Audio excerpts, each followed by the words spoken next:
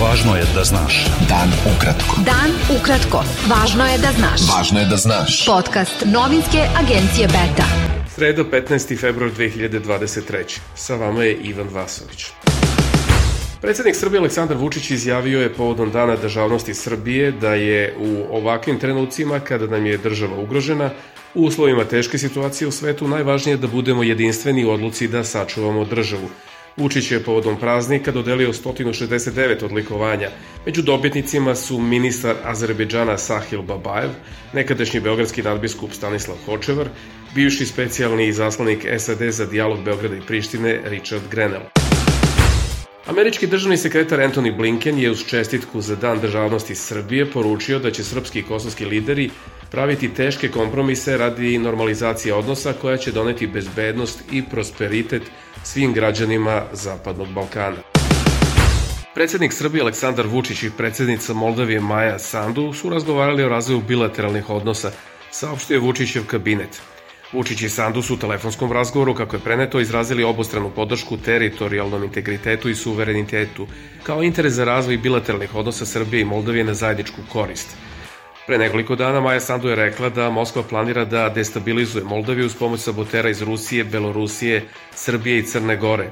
Šef srpske diplomatije Ivica Dačić utorak je u telefonskom razgovoru sa moldavskim ministrom spoljnih poslova Nikolom Popeskom izjavio da Srbija odlučno odbija svaku insinuaciju o potencijalnoj umešanosti njenih građana u moguće nasilne događaje u Moldaviji.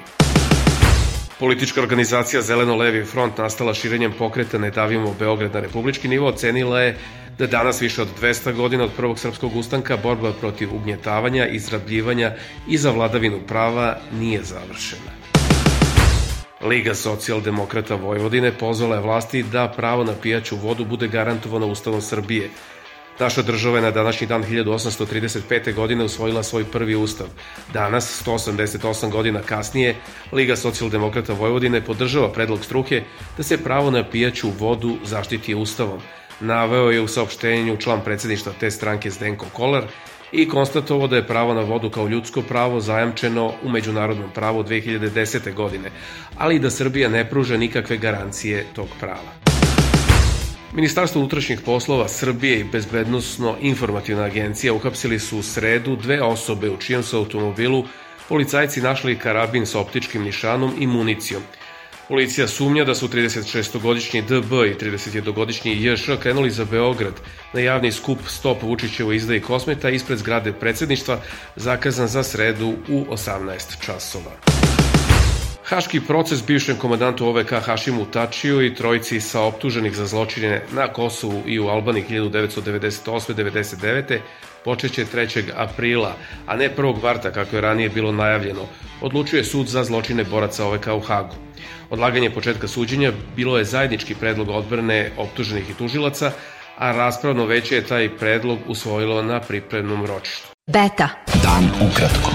Budi u toku. Pokret Evropa sad je saopštio da njegov lider Milojko Spajić ima sve zakonske uslove da se kandiduje na izborima za predsednika Crne Gore 19. marta.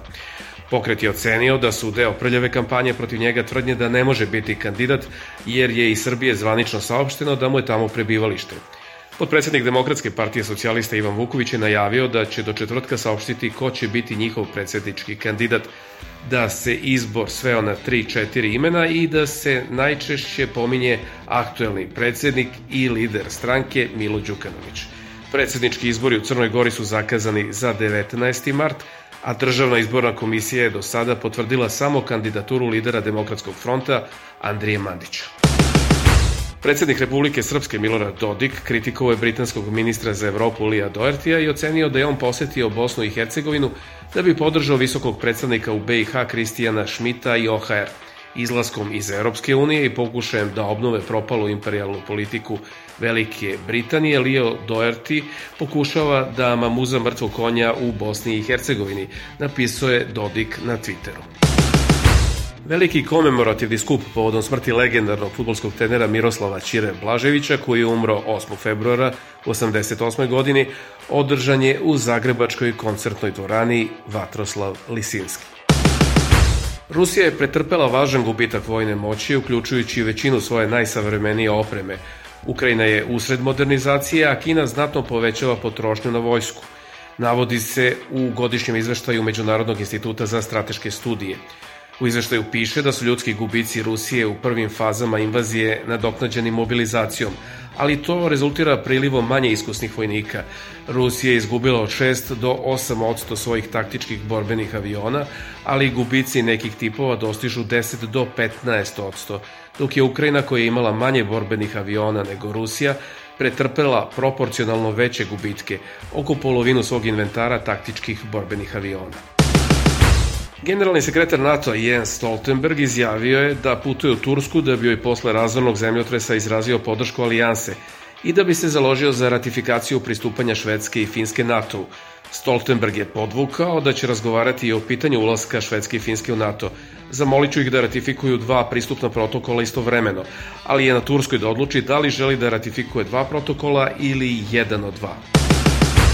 Škotska premijerka Nicola Sturgeon saopštila je da podnosi ostavku posle 8 godina uz poruku da veruje da će njen naslednik dovesti Škotsku do nezavisnosti. Sturgeon će ostati na funkciji dok Škotska nacionalna stranka ne imenuje novog lidera. Bio je to pregled vesti za 15. februar 2023. Sa vama je bio Ivan Vasović. Pratite nas i sutra. Pratite nas na portalu beta.rs I društvenim mrežama. Važno je da znaš. Dan ukratko. Podcast novinske agencije Beta.